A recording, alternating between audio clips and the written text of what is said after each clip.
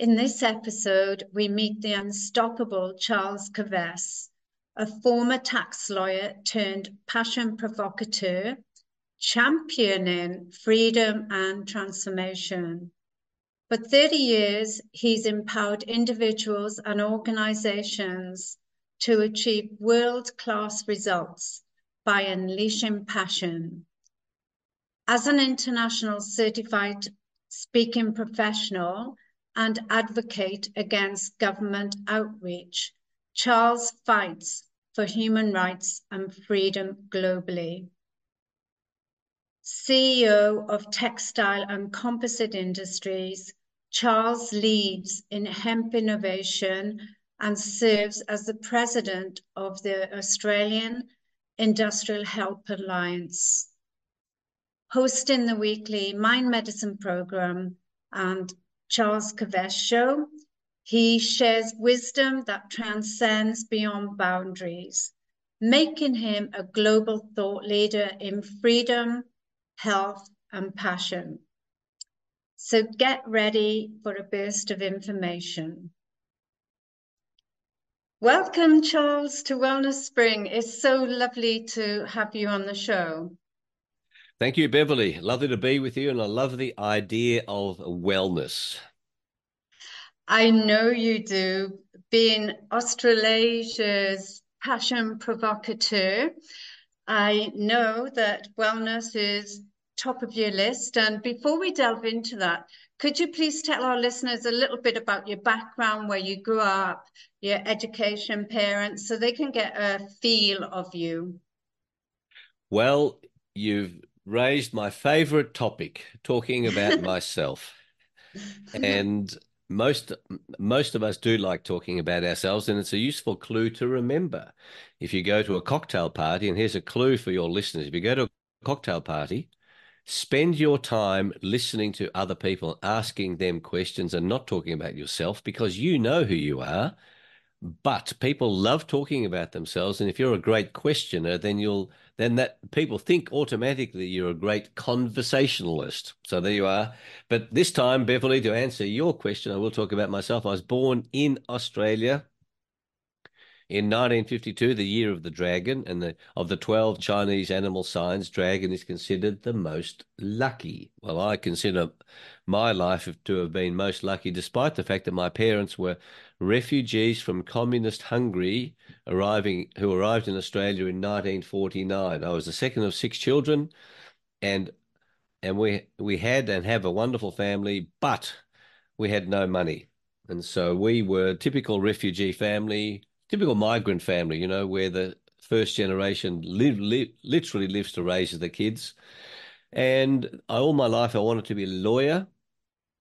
I was the second of six children, as I said, four boys and two girls, all of whom are still alive.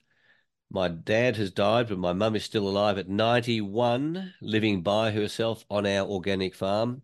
I got a I finished school in 69, got a scholarship to Melbourne University, got an honours degree in law so I could pursue my passion, which was to be a lawyer. And then I was heavily involved in many sports. I was president of the Lawn Surf Lifesaving Club. I was chairman of Victorian water polo.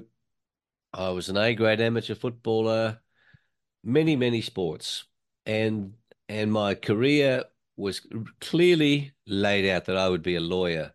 But my mentor was a Jesuit priest. By the way, I got a master's degree in law in the late 1970s. So I got an honours degree and a master's degree in law. But my mentor, a Jesuit priest, and my father both kept assuring me that I knew nothing, Beverly. And that's an important idea, that each one of us knows so little.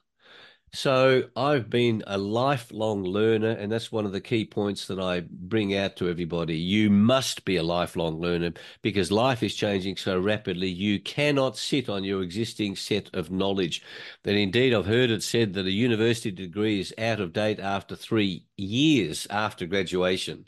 So I was a lifelong learner, and I was very keen on personal development because I wanted to keep getting better and better. And in 1993, in this journey, I went and did a 2-week business school in Hawaii with Robert Kiyosaki. It was a wonderful business school. It was based on the work and the philosophy of Buckminster Fuller, amongst others. Buckminster Fuller, if no one's heard of him, is just an extraordinary visionary who died in 1983. And it was during that 2 weeks in Hawaii when I was a successful commercial tax lawyer. I was the head of commercial law at the 10th biggest law firm. I had 4 children, and I decided to give away my career. That was 30 years ago this year, in 1993. I decided to change career completely from commercial tax lawyer to Australasia's passion provocateur, because it was my view that passion is the clue to greatness. Passion is the secret to greatness. One of my mantras is nothing great was ever achieved without passion. I knew what I was passionate about, but at this program for 150 people that cost $4,000 in 1993, that's $20,000 in today's terms, most of them did not know what they were passionate about. That was remarkable to me. And so I decided education, motivation, and passion discovery was the key to my next step. So for 30 years, that's what I've been doing. And then I established the business. Now I'm a professional speaker, executive coach. I do a lot of one-on-one executive coaching. I've written 2 books, co-written another 2 books, Passionate People Produce, Passionate Performance. And then through that journey, I've consulted to many companies on team building, on strategic vision, on leadership development, and then business opportunities come. So I'm also a business consultant. And then I was engaged to help a industrial hemp company to commercialize. That was 11 years ago, and I've now become CEO of that company. And we make the world's best industrial hemp processing equipment. So so the way to describe me now, the journey that I've come from is that I'm involved in 5 areas, all united by the principles of freedom, of human freedom. Those 5 areas, those 5 areas are passion. I fight for people to be free to pursue their passions. That's freedom. Secondly, I'm a legal strategist. I don't practice as a lawyer, but the law is designed to preserve human freedom. That's why the people in charge don't want us to have any freedoms. They want to control us entirely, so we become their tools. So the law, second element of fighting for freedom. The third is hemp, because hemp helps farmers be more successful. It rejuvenates, sustains soil, the planet, and successful, profitable family farms are a crucial defense mechanism against government overreach. The fourth is health. So my philosophy is that if you're not healthy, you are not free. You are trapped in a hospital. You are trapped with doctors. You are trapped with poor mobility. And the fifth element is comedy. So, as a professional speaker, I've always known that comedy is important. I'm chairman of the Australian Institute of Comedy. And so, free speech, Beverly, this is a big idea. If we censor our speech, that's the beginning of the end of freedom. The communist, totalitarian, dictatorial, fascist playbook is to limit free speech. And so I fight for the right of people to express their views, and comedy is the leading edge of expressing views. So there you are. I'm a freedom warrior in those 5 elements: passion, law, health, hemp, and comedy. And I'm a broadcaster, and I'm involved on the boards of 6 charities. Other than that, I've Oh, got 5 children. Other than that, I exercise every day. oh my goodness, you've unpacked so much there. I was just thinking you were going to talk about your education. Anyhow, I will debunk a lot of the information you gave us, and it was Not great not you de not started. debunk. You mean deconstruct?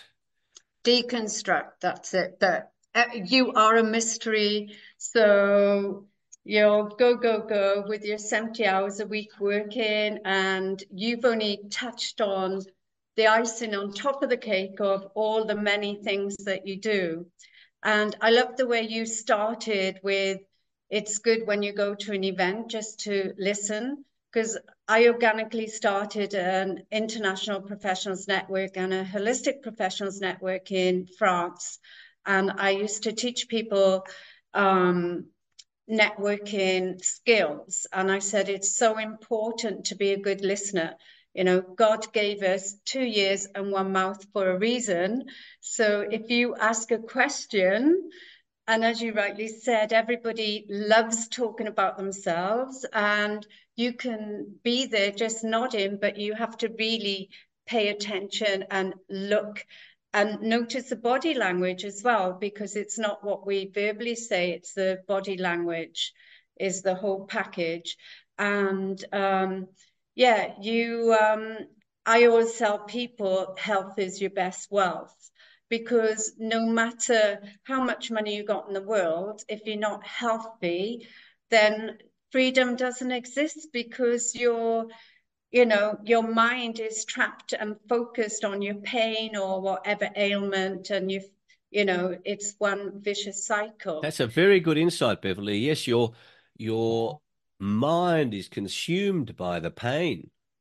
Very few people can ignore the pain and operate in normal ways. No, it creates stress in your body and it stops you thinking freely. I love that idea.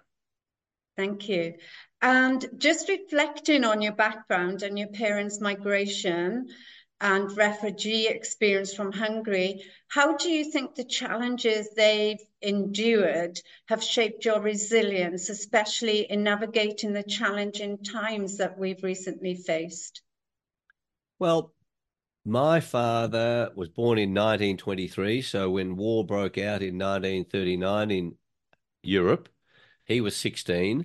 When it really impacted on Hungary, where he was living in 1941, he was 18. So, 18, he had a great time at the early part of the war, and then it got progressively worse. And then he escaped, excuse me, he escaped Hungary because he survived it okay, as did my mother. They didn't know each other. And they met in a refugee camp in Austria in 1947.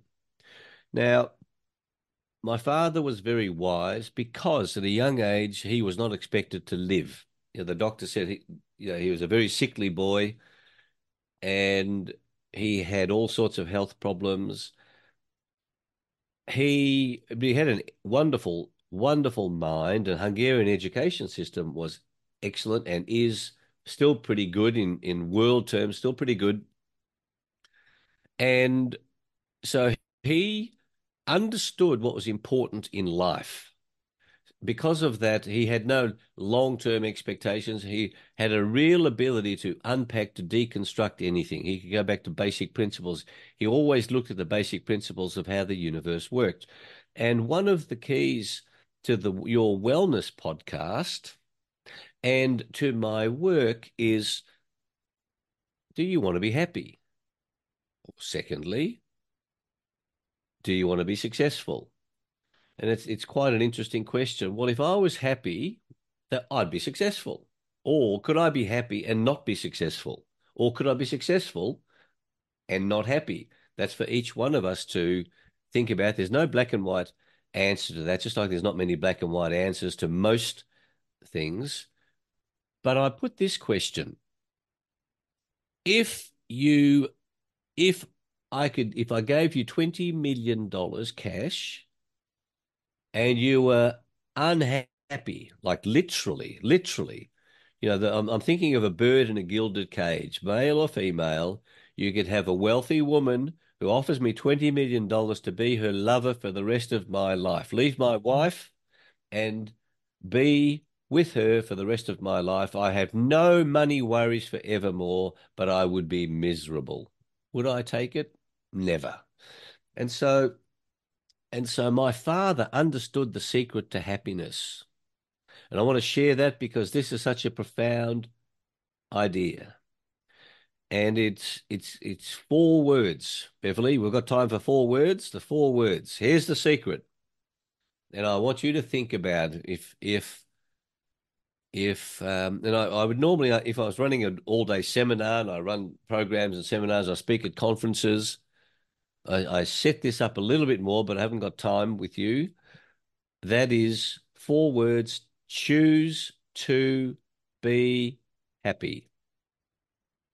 That's the Well, secret. that's fantastic because, as you and I both know, everything starts with a thought, and it's our option to choose. We can choose happiness or choose sadness. Very good. And the mistake that most people make is, and by the way, the 4 words reduces to two, that most people don't understand the importance, the profound meaning of these words. It becomes 2 words: be happy. Now, the biggest mistake that most people make is that they can't choose to be happy. They can't have happy thoughts because they've got problems, Beverly. And the mistake they make is that their thinking, their thought process is, I've got this problem. I can't be happy. I'll be happy when.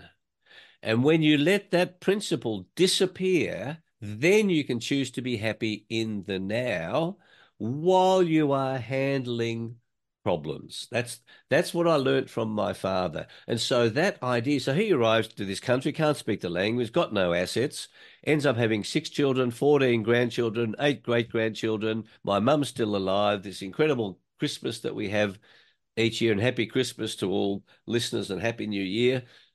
He he was eternally happy, and he lived till the age of 83.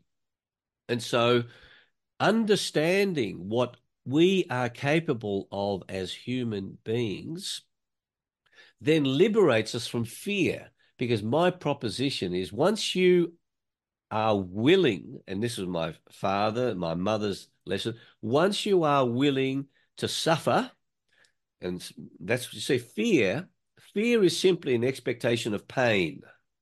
When you really unpack that, what is this? The two emotions are love and fear. Well, we know that, but the big drivers of more profound base drivers comes back to the ancient Greeks. It's a pleasure pain equation. We want pleasure. We want to avoid pain. Fear is simply an expectation of pain. Once you say, I can take pain, fear disappears. That becomes so liberating, because then we can live life. But most people live their lives with a desire to avoid pain. And our whole society, my father saw the seduction. Our whole society is designed to make life easy. And that is a great fraud that makes us incapable, makes us useless, literally makes us able to be controlled, literally takes away our freedom, literally makes us human robots in the employ of controllers of the planet who do not want us to be free. That's a great way of putting it. And I love the way you described that we want pleasure and avoiding pain, because I also say to people, as you mentioned, there's only two emotions, fear or love. And when you're in the emotion of love, you can't be fearful, and vice versa. So again, everything is down to choice. And I loved your father's secret success to happiness, to choose to be happy. And I know you're heavily involved with comedy. And Brian and I, as we mentioned before in one of our chats, we run the comedy shows in France and in Monaco for 6 months. And it was such a hoot. Once a month, we had 4 different shows. And just to see people laughing, and like when you're laughing in that moment, you are present because you're not worrying about the past, you're not worrying about the future, you're just in the moment. So you're being happy. So, and happiness, I believe, helped to cure my cancer when I was diagnosed with thyroid cancer and ovarian cancer, because when I got the diagnosis, I was very relieved, and we got a plane. I said to the three, like the oncologists, endocrinologists, and gynecologists, let me think about it, because they wanted to rush me into hospital and have chemo, radiation. But instead, I went to New Zealand to the British Lions tour. And I laughed so much being with friends, singing, because again, you're in the moment, laughing in the moment, and just having fun. And I'm passionate about rugby union and was Wow. blessed to work. Yeah, blessed to work with Wow. this, yeah, That is Australian Beverly, rugby that is such team. a great Yeah, story. You know, I'm dealing with people all the time who are getting these diagnoses, and I say to people, do not let surgeons anywhere near your cancer. Do not let them cut you to bits, take biopsies, because they will say, "Oh, it's better to be safe than sorry." And your story is an important one. And what people will do is they will point to people who took your strategy and died. And they go, yeah, "Oh, it clearly doesn't work." So what do you say about that? And I'm really interested in your perspective on this because there's something to do about faith. What gave yes, you the faith that says, "Nope, I'm going to let my body heal itself"? How do people, because that's clearly what you had. How, yeah. what's, we let's, we should talk about how do people create that belief when they've been indoctrinated for the last 113 years since 1910 that only medicine and drugs has the solution to any health problem. Well, I personally believe that it is our innate nature to heal ourselves. We are Okay, born with stop there. this. That's beautiful. That belief. Say that because that's the It's our profound power that you had because you had that belief. Say that belief again because I love it. it's our innate nature to heal ourselves. Okay, so that's the belief, and once you believe that, say, body heal itself, and so where did that belief come from? I I guess from childhood I knew that I could heal myself and anything was possible. That's very good. Yeah. And you had some deep spiritual experiences as a child, did you not? Yes, I did. My I did mother not. was, I did not. I had a yes, wonderful. Okay, so I teach spirituality, but gosh, when I've heard from our conversations, I'm sure you've shared it with your listeners before, yeah. but maybe you haven't about your profound spiritual experiences that many people, by the way, deny that they had because it's sort of like woo woo. Yeah. Well, when I was growing up, my mother said to me the first day of school, shh, don't tell anyone, it's our secret, because she was clairvoyant. I was clairvoyant at that stage. And I just thought everybody could listen to angels, talk to angels, and see them, but that wasn't the case. So that's how I grew up, because she didn't want us people to think that I was weird or a witch or something. And it's funny because at one stage I did get a fright and I blocked those skills. And when I went into psych nursing, then I got the consultant psychiatrist to interview my mother and I to make sure that we weren't insane, because I could hear people saying they were talking to God and the angels and so forth. And he said, no, luckily he was an Indian doctor. And he said, no, you're both very talented, very gifted. And in India, we work with the chakras and energy and healing powers, and just keep doing what you're doing. But regardless of that, it's the power of intention. So I did get nervous because the doctors were all giving Brian, my partner, their mobile numbers and discouraging us from going, because they said my blood gas is out of whack. We've got to get it into hospital. And my cousin, who is also a Reiki master, said, no, it's an opportunity to walk your walk and talk your talk. So after 2 weeks of fun and laughter, I did wear crystals around my neck and in my pocket for my ovaries, did meditation every day, and just I compartmentalized it, acted as if it didn't happen. I'll deal with that when I get back. And for now, I'm healthy and happy, and I just got on with life and had so much fun. And how So long ago? it And how long ago was that, Beverly? 17 years ago. Well, that's a pretty So decent. That's a pretty decent run. That is a magnificent. That is a magnificent story, and I would point out the joy of life is that each one of us is so different. What we, yeah. we have this idea that we're unique, but the idea that I've developed and I teach and it liberates people is that you are a weirdo, Beverly. I'm a weirdo. Yeah. Everybody who's listening to this podcast is a weirdo. And when we understand how weird each one of us is and why God made it this way, there would be no progress if we all thought the same. And our great challenge is to come from love, not fear, because the fear that the system puts into us is that if I'm not like you, then I will be excluded from the tribe. So we're very tribal. And so Yeah. coming back to I'm a weirdo. So the skill that you and your mother have, I'm not envious. I honor. Everyone has wonderfully different skills and talents. That was a talent that you, in fact, got. And it's an important distinction between talent and skill. We are born with talents and we develop skill. And I, the way I think about the work that I do, I have a deep understanding of business, of money, of tax, of physical health and motivation.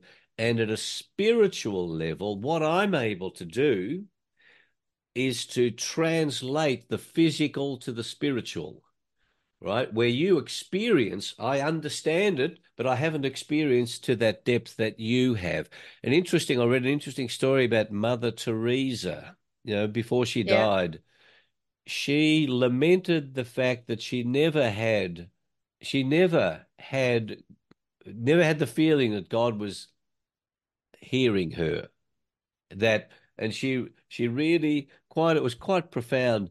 She had no depth of spiritual experience that, or she said she didn't, that you just described to me, which is so you are so fortunate. And I've got someone who I want you to talk to on your podcast, because there are people listening here who have had that, who have denied it, and people like me who have never had that. But I work so much on intuition, on superconscious, on subconscious. I wait for the messages to come into my conscious awareness and I honor them, I nurture them, but I don't hear the voices that you do. But that's because I'm a weirdo and you're a weirdo.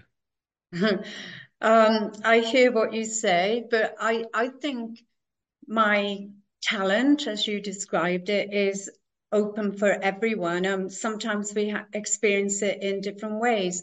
Like you described your superpower, your super consciousness, and you wait for the messages to come, this in whichever way they appear. To me, that is connecting with your spirituality, your consciousness. I believe that we are spiritual beings dwelling temporarily in these physical bodies, and we are here to have a sensual experience. So it's that divine power behind us that helps us to see with love, hear with love, smell, taste with love, touch with love.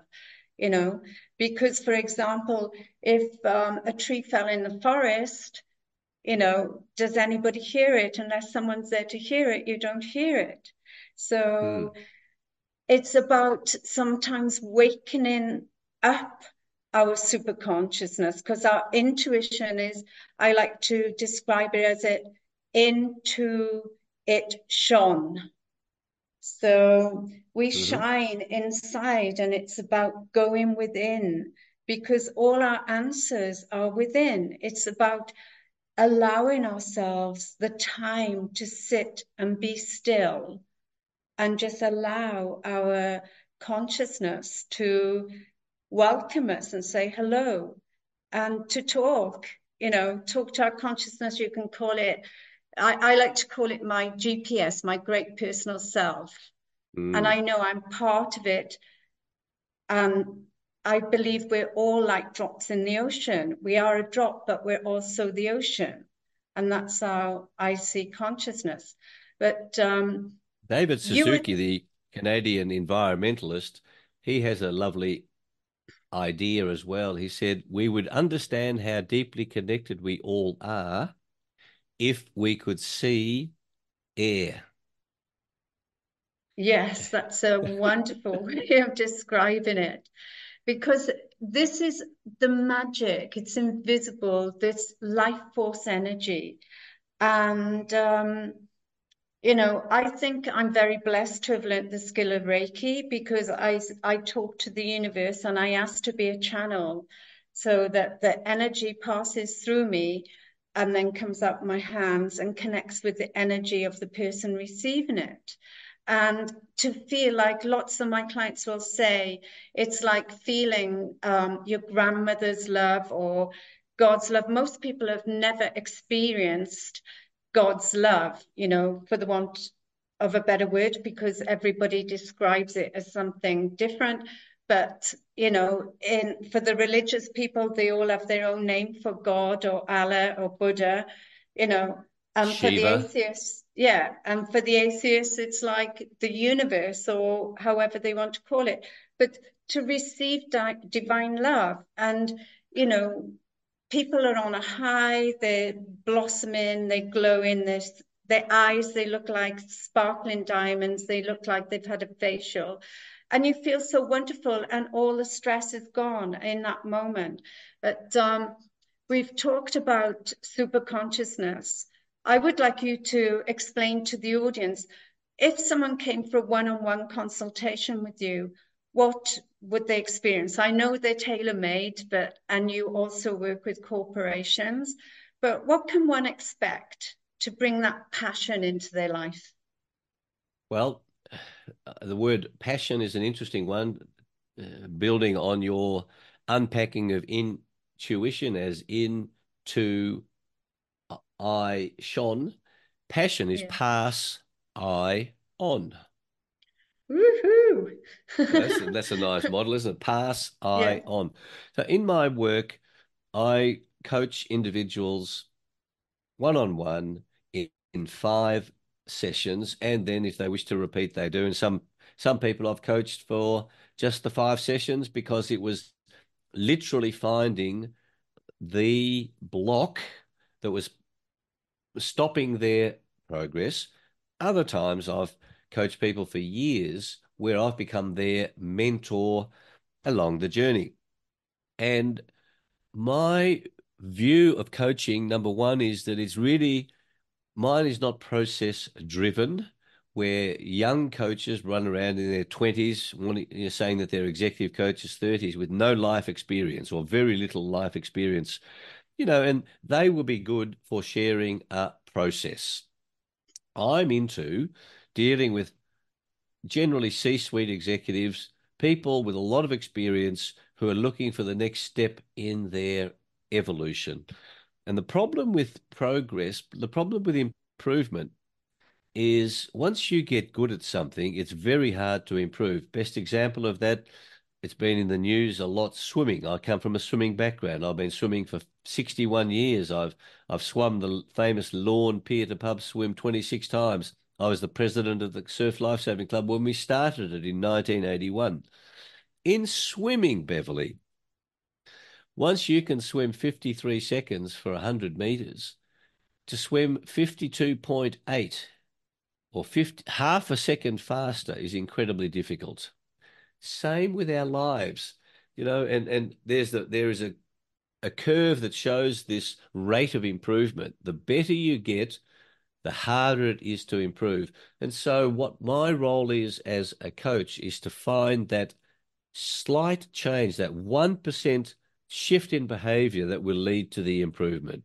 And often 1% improvement makes the world of difference. And by that, I mean in swimming, if you take a 53 seconds for 100 meters by a woman, if you improve by 1%, that's half a second, zero point 0.5 of a second, you will win a gold medal rather than coming fifth. Or in golf, The winner 280 strokes, 1% is 283 strokes. 3 strokes difference, 10 places different. Massive, massive difference in financial reward. And so that's what I'm looking for in the context of each of my clients being a weirdo. So and my aim is not to stop them being the weirdo. My aim is to help them identify what it is they need to improve. And then the second issue is, like we talked about earlier with faith, with belief. What belief do they have? What beliefs do they have that don't serve them? Because it was your belief that led to your recovery from cancer. Our beliefs are so profoundly important, and you would be amazed how, no, you wouldn't because I know your background, but in the people that I work with, I'm constantly amazed at how unclear people are about what they believe.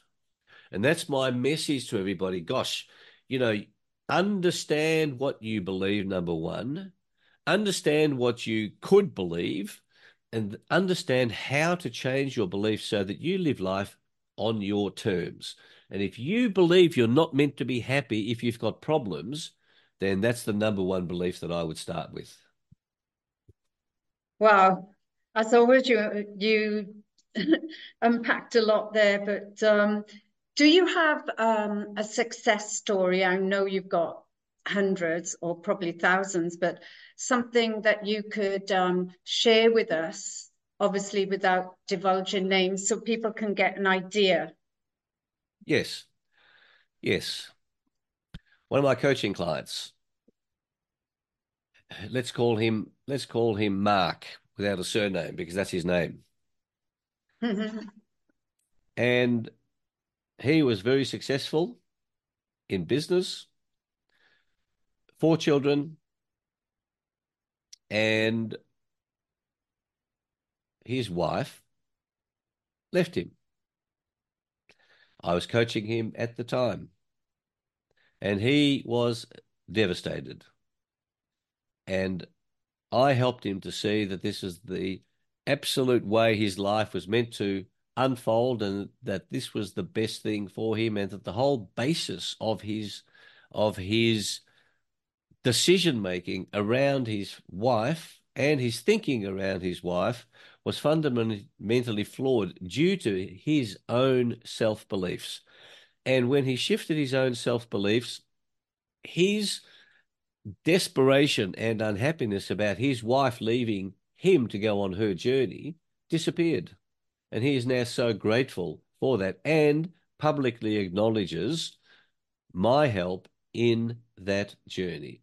And that is one of many, and one of the key ways to do this for those who can't afford my services as a coach.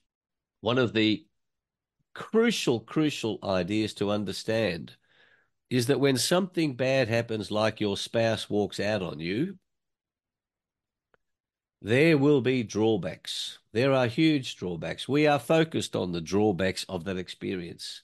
Here's my promise to you. I will help you identify an equal number of benefits of you losing your spouse. And when you see the illusion of life that you think you can experience anything that doesn't have drawbacks, then you awaken, and then life becomes a whole different experience. Every experience, good or bad, has benefits and drawbacks, or drawbacks and benefits. Give you one other example. If you were to win $20 million, I love the number 20 million because most people think $20 Yeah. million would free them. Most people think one would, but it doesn't. If you win $20 million in a lottery, I say to people, what are the drawbacks of winning $20 million? The unthinking people say, no drawbacks, all my problems will be over.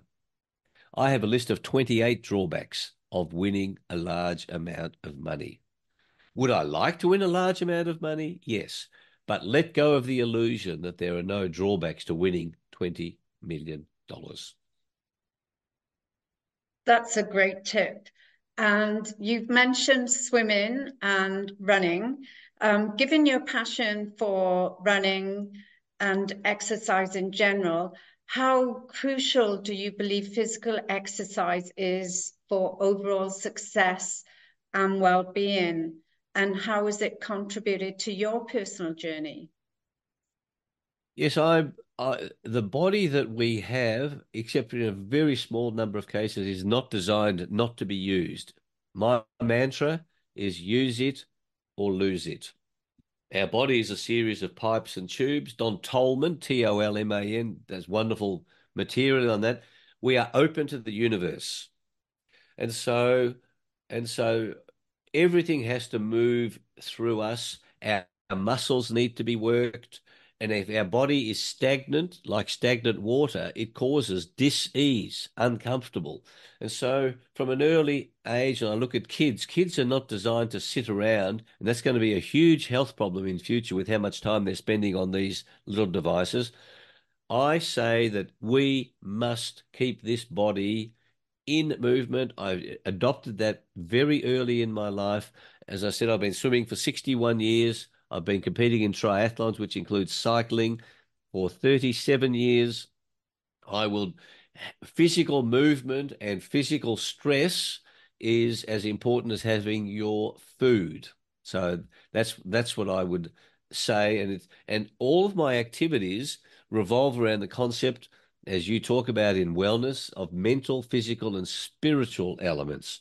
So there's no point just being in the physical side and being physically healthy if spiritually you're unwell, or mentally you're unwell, or if you've stopped your learning journey. All of that plays a part. And the Hungarian definition of health, or the Hungarian word for health, is egészség, which means wholeness, being whole. So I say to you that your health, every person's health as a weirdo, is the unique optimal balance of mental, physical, and spiritual elements. Health is the unique or weird optimal balance for each one of us of mental, physical, and spiritual. And I have not found many healthy people who are not, yeah, are not physically putting stress on themselves. So that's my answer. Thank you. I also add emotional to that. I think I told you before on one of our personal chats that I call it PEMS, like the English like to drink Pims, and we make a joke about it being PEMS, physical, emotional, mental, and spiritual. Very good. Um, And that's quite an interesting question, because my emotions, in my view, come from my perspective, my mind. My mind drives my emotions. So and emotions crucially important, because here we are talking about feeling happy, feeling success. They're emotions, yeah, but they're driven from the mind. But it's like emotions are a derivation of the mind perspective. But I'm happy with PEMS. But I like what I like about mind, body, spirit, MBS, is that you think of the Mercedes, every time you see the Mercedes-Benz symbol on the road, you have a circle with divided into three, and that I was using that subconsciously in all of my flip charts when I'm running a seminar. Mind, body, spirit. That's the Mercedes-Benz symbol. I should have had Mercedes-Benz sponsor me. exactly. And you've got the power of three as well with the Trinity. So, Yes, yes. yeah. So, because you're like a super amazing high achiever in business, entrepreneurship, and on the boards of loads of organizations, all for health and wellness, sustainability. For someone starting out, what would be your advice for business success tips? Well, I'll give you the number one tip, and I don't want to. I can give you many. I'll give you a couple. Number one, of course, is to be healthy. So that's pretty big. Number two, lifelong learner. So minimum structured learning of 5% of the week, which is 8 hours, which is 1 hour a day, minimum. You have to be that includes, you can put reading, but reading is on top of that. So structured learning and then reading. So healthy, commitment to ongoing learning. Number 3, of course, is to discover your passion. So what do I really want? And it doesn't, if you can't decide, that's okay. You keep working. That's part of your journey to say, right, I'm passionate about pursuing this. And you can always change direction. So you go 2 years down the track, that wasn't right. I'm not passionate about that. I will jump. So be willing to change, but to keep looking for your soul's journey. Number 4, this is these 4 will absolutely make you successful. I'll tell you what I mean by success in a moment. Is to keep the most magnificent database of every single person you meet. Because in the 21st century, your gold is your relationships. And most young people, people meet people and they don't keep records of it. They meet people. If I showed you what I've got on my desk, I've got hundreds of business cards everywhere.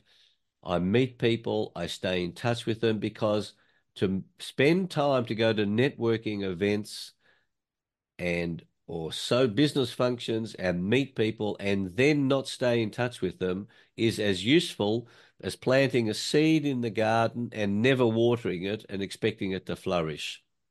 Your relationships are your gold. Therefore, nurture them. Understand the value of them. Decide which ones are your A, B, and C categories for the rest of your life. And I somehow knew this from a very early age, Beverly. I reckon I was last year of school, I was 16, and I have kept extensive, detailed databases of everyone I've met, and it's put me in great stead so I can ring people because I've stayed in touch with them. I don't stop talking to them. And then you can ring them to ask them for advice, to ask them for money. And the 5th one I'll share with you, 5th and final, 5 is a very good number because 5 in numerological terms is all about freedom. Number 5 is when you ask people for money, they will give you advice. When you ask them for advice, they will give you money. Wow, that's a very, very good tip. Thank you. I'll remember that and just ask for advice when I need some money. Correct. Correct. Yes. And you go And to the person with the capability, you say, right, I'd like this person to consider this proposal. I will ask this person with money, what advice would you give me to make this proposal work? So there you are. thank, thank you. And you mentioned you would tell us what you mean by success. So what is your definition of success? I learned this from Napoleon Hill. And Napoleon Hill produced the first platinum record of the spoken word. You can listen to the recording yourself. It's called The Strangest Secret. A famous recording Ah, done in the mid 1950s. And in that he shares a definition of success that he didn't quote where it came from. But he said he learnt this from someone else. Success is the progressive realization of a worthy ideal.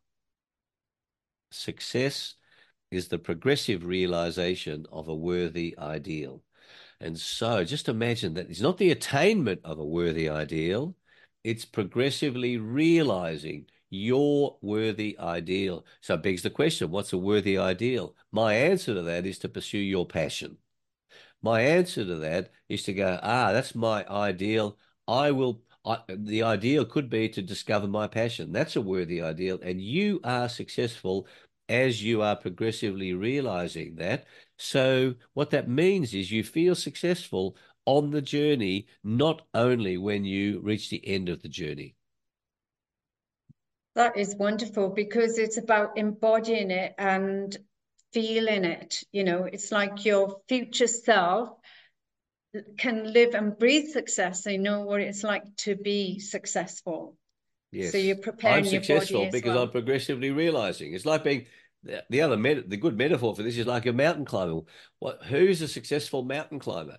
Well, I'm halfway up Mount Everest. Am I a successful mountain climber? Well, my worthy ideal is to climb Mount Everest. Good. So I spent weeks climbing this mountain. I get to the top. I spend 10 minutes at the top. Is that it? Guess what happens when I get to the top of Mount Everest? I have to come down. And then what do I have to do? I have to climb the next mountain. That's life. We climb this peak, then we have to come down. We climb this peak.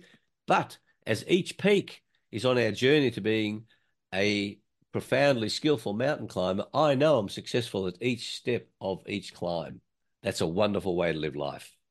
Yeah, it's interesting you talked about Mount Everest and peaks because I was privileged to meet the explorer Mike Horn, who does a lot of work, on North and South Pole. He went there, by himself, did a solo expedition. But he said with all his expeditions, at the end of it, when you've completed it, you get a profound high and then you go into extreme low because it's almost like you've made it and then you go into a big low.